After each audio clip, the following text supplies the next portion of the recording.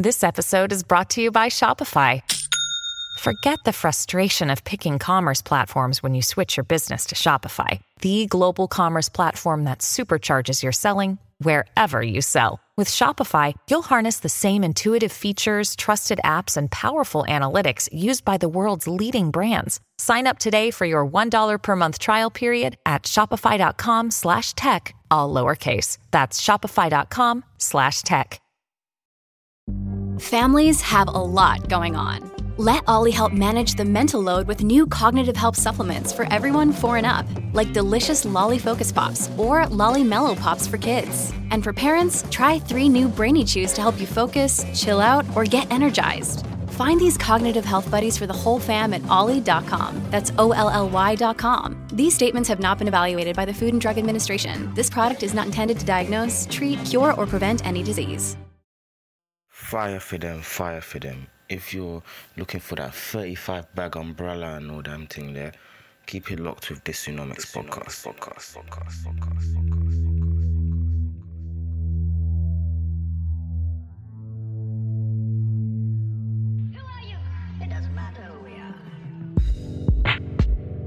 Hello, welcome back to another episode of the Dysonomics podcast.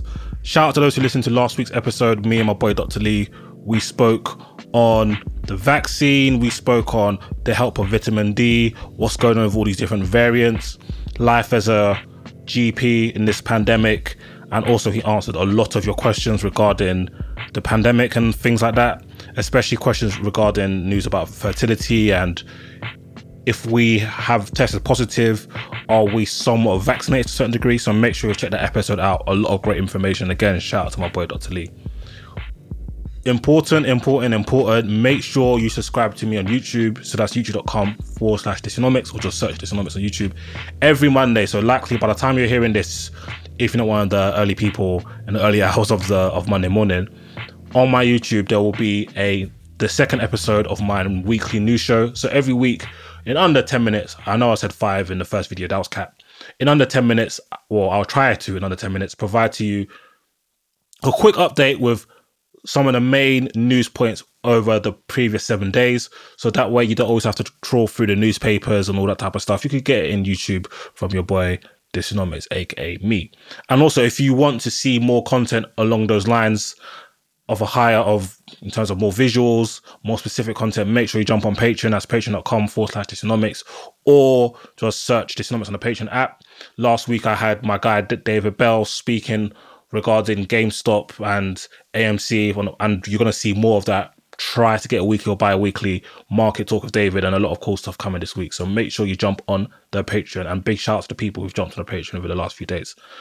Now, this week's episode is a bit left field.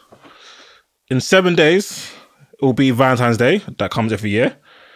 And as a wise person once said, Valentine's is coming. Where is your boyfriend? So instead of doing a typical, well, I've done it a few times, spoke of the economics of Valentine's Day and all that type of stuff. Like how much money is spent on the day, what people tend to do, how it differs from country to country, from different demographics. This week I thought it would be cool to look at something adjacent to Valentine's Day. And that is the world of dating apps. Dating apps, we've seen a lot of change in the way we interact with one another from a romantic sense. So I thought it'd be cool to look at the economics of dating apps. So that it will be this week's episode.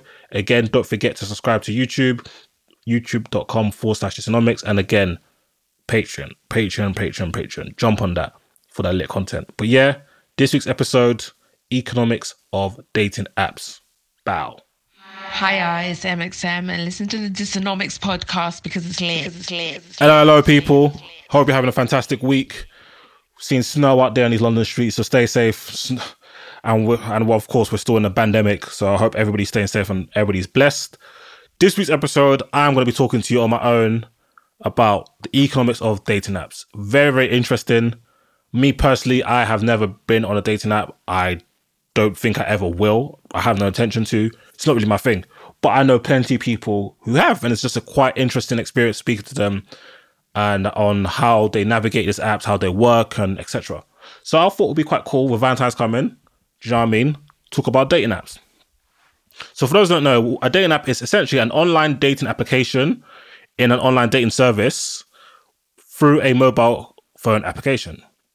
often taking advantage of smartphones' GPS location capabilities, always on-hand presence, and easy access to digital photo galleries and mobile wallets to enhance the traditional nature of online dating. So put simply, an app on your phone that enables you to connect with other people with views of romantic relationship, whether it be as casual as hell or super deep or anywhere in between. That's simply online dating. Now, there's so many different online dating apps.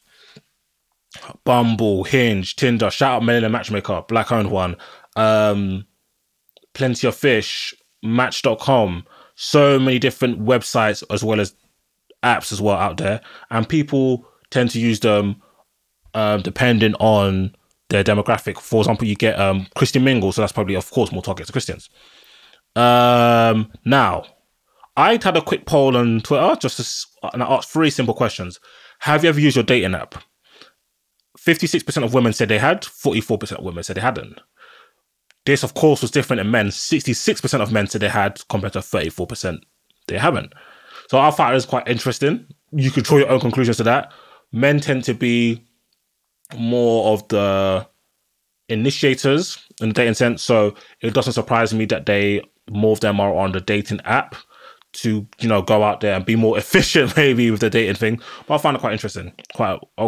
Whereas women are the kind of more iffy, and of course there's probably safety reasons for this, and maybe for some ladies they may feel like it's a bit too forced to jump on a dating app. I don't know. Those are some of my hypotheses. Another question I asked, the second one: have you ever met up with somebody in person via a dating app? So have you ever taken time to leave your house, or maybe they come to yours, or vice versa, somebody see them in the 3D, in the actual natural realm, the physical realm, where to play it?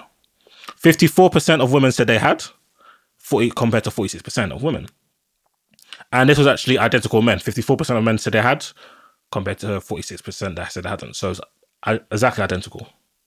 And the final question was, have you ever engaged in a serious relationship off the back of meeting somebody from a dating application? Obviously, serious is dependent on one's interpretation.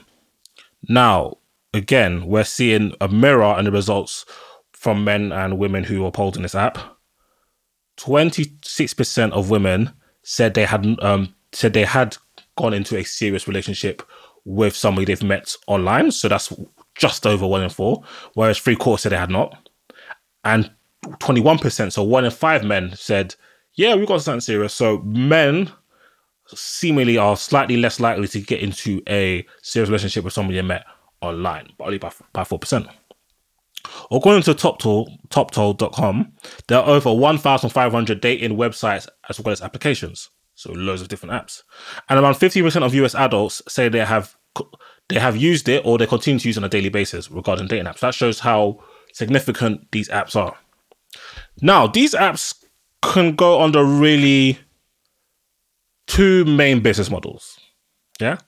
There's the membership subscription versus freemium. And they're both pretty self-explanatory. So with the membership subscription, this is the most traditional model. So this is where users pay to use the app over a period of time. So maybe a 12-month membership, 6-month or rolling monthly, whatever. And you pay a fee. Of course, the longer you're on the app, on average, the amount you pay goes down. Maybe, certain memberships, it might be, let's say, £120. It might be £12 a month. No, £10 a month. So that'd be £120 for a year if you do it on a monthly basis. But if you pay up front, it might be £100 where you save £20. So that type of thing.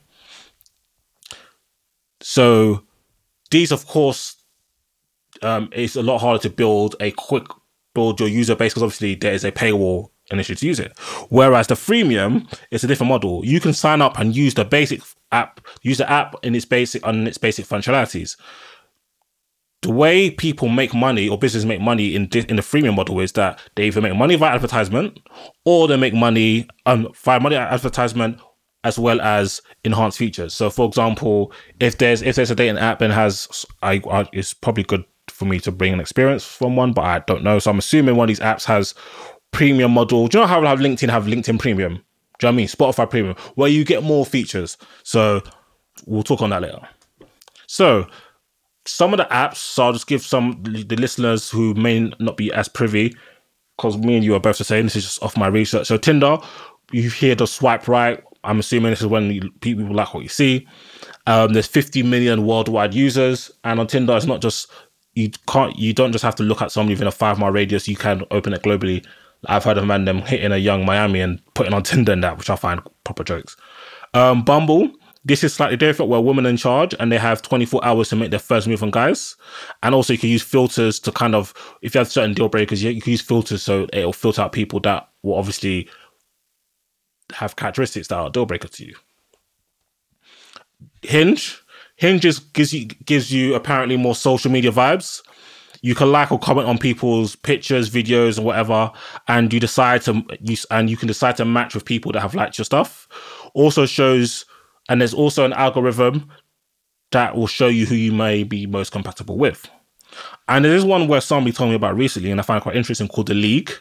This is for like the elites, allegedly, so people with like good professionals, or they're good jobs, or they're good professionals, or they have a lot of money.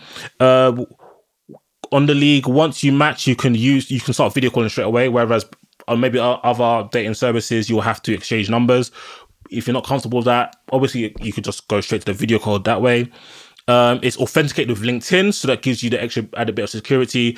And I heard that there's a big waiting list. So they, even look on their website, they make it very clear they're very selective of the candidates that they accept onto their application. They kind of have like 3 main types of memberships. So there's members. You receive 5 prospects per daily batch. So on the app, they'll send you a daily batch for people who could be prospective to you. So you get 5 prospects per day on the members thing. You get as many free dates per League Live party.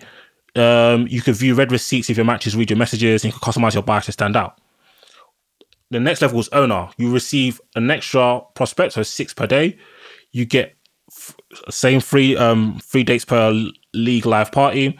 You get unlimited power moves. This is where it guarantees everyone you like sees you immediately. So if you like me, you'll see it straight away. And unlimited rematches to ensure you never have a missed connection. And then the investor package, even the names you could tell, owner, member, investor, is giving you Wolf of Wall Street vibes. Investor package, you receive 7 prospects daily per batch, same amount of dates, so as many as 3 dates per League Live party. You see everyone who likes you each day refreshed in real time. You can match and chat with them with 1 click. You can send opens to any user in your daily batch, tell them they should match you back. So that's a quite unique one. I remember when Hinge was fresh on the block, or fresh in circles, and people were like, yo, Hinge is like the more elite Tinder. So we'll see how the League moves in these dating app streets. But that's so stay safe out there anyway, people. Now, obviously we are in a pandemic, and naturally you would believe that with people indoors, dating apps won't do as well because people can't go outside and meet people. Obviously social distancing, you don't know who's got corona and all those things there. Well, quite the contrary. Despite the world enduring a global pandemic, dating apps have actually experienced an influx of new users. So even late last year, they were forecasting, it was looking like there was going to be an 18.4% increase in terms of dating app users from 2019. And according to Apptopia, it's looking like 26.6 million users in 2020. And the top 20 dating apps in the USA gained 1.5 million daily active users. So additional 1.5 million people actively using dating apps during the pandemic. Very impressive. So if you look at Match Group, and they're the company who owns Tinder, Match.com, OkCupid, and Hinge, they said there was a huge surge in usage amongst all demographic groups. So young, old, different races, different sexualities. People just wanted to meet up with more other people. The usage of younger users and females, they remained above pre-COVID levels. So before COVID, they were still above those levels. Like, they were more eager to match people. Obviously, young people, you have more free time, more things to do. You're bored, and I was quite surprised in the fact that female usage was still high. This is obviously on the contrary to older users and males. Their usage of these apps actually declined in the pandemic, but they've now climbed and started to reach pre-pandemic levels. So I find that quite interesting. And apps such as Match.com and eHarmony actually adjusted their messaging, so they were pandemic friendly. So they were encouraging social distancing and kind of encouraging people to meet up digitally, via Zoom and all those type of apps, all type of things there, obviously to make sure we are compliant in the pandemic. So it's very interesting that even though we're in a pandemic, dating apps were on the rise. And I'm not too surprised when you think about it, because now you're indoors, you have nothing else what to do but to think about the opposite sex or the same sex or whatever you're attracted to. Is absolutely crazy. I can't believe that the numbers went up. I thought people would be too scared to be meeting new people in the pandemic because of its health risks, but clearly not. And do you know what? I hear it. You can't come and kill yourself in a pandemic. Now, between September and October, according to data from Apptopia, major dating apps grew considerably, as I said before. So in September, October, Match grew 21%, OkCupid grew 21%, Bumble grew 16%.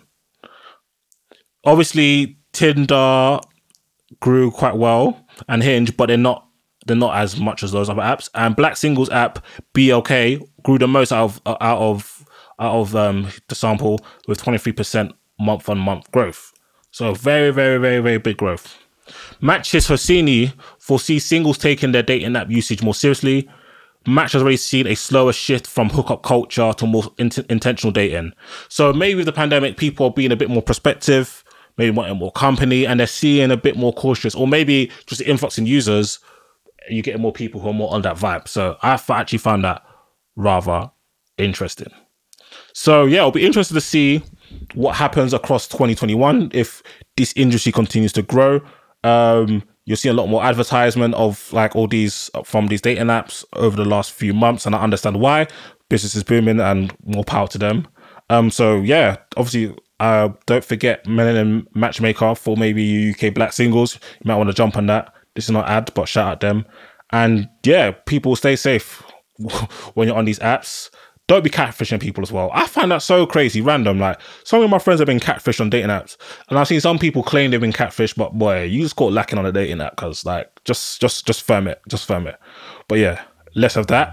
I hope you enjoyed this week's short but sweet episode regarding the e-commerce of dating apps. Any questions, feel free, hit me up on Dysonomics Pod on Insta, or you can DM me on Twitter _nomics. Don't forget to subscribe to YouTube. Please let me get my subscribers up. You get me? Remember, by the time you listen to this, new show on the YouTube, and of course, don't forget Patreon. And until next week, people, peace and blessings. Sports Social Podcast Network.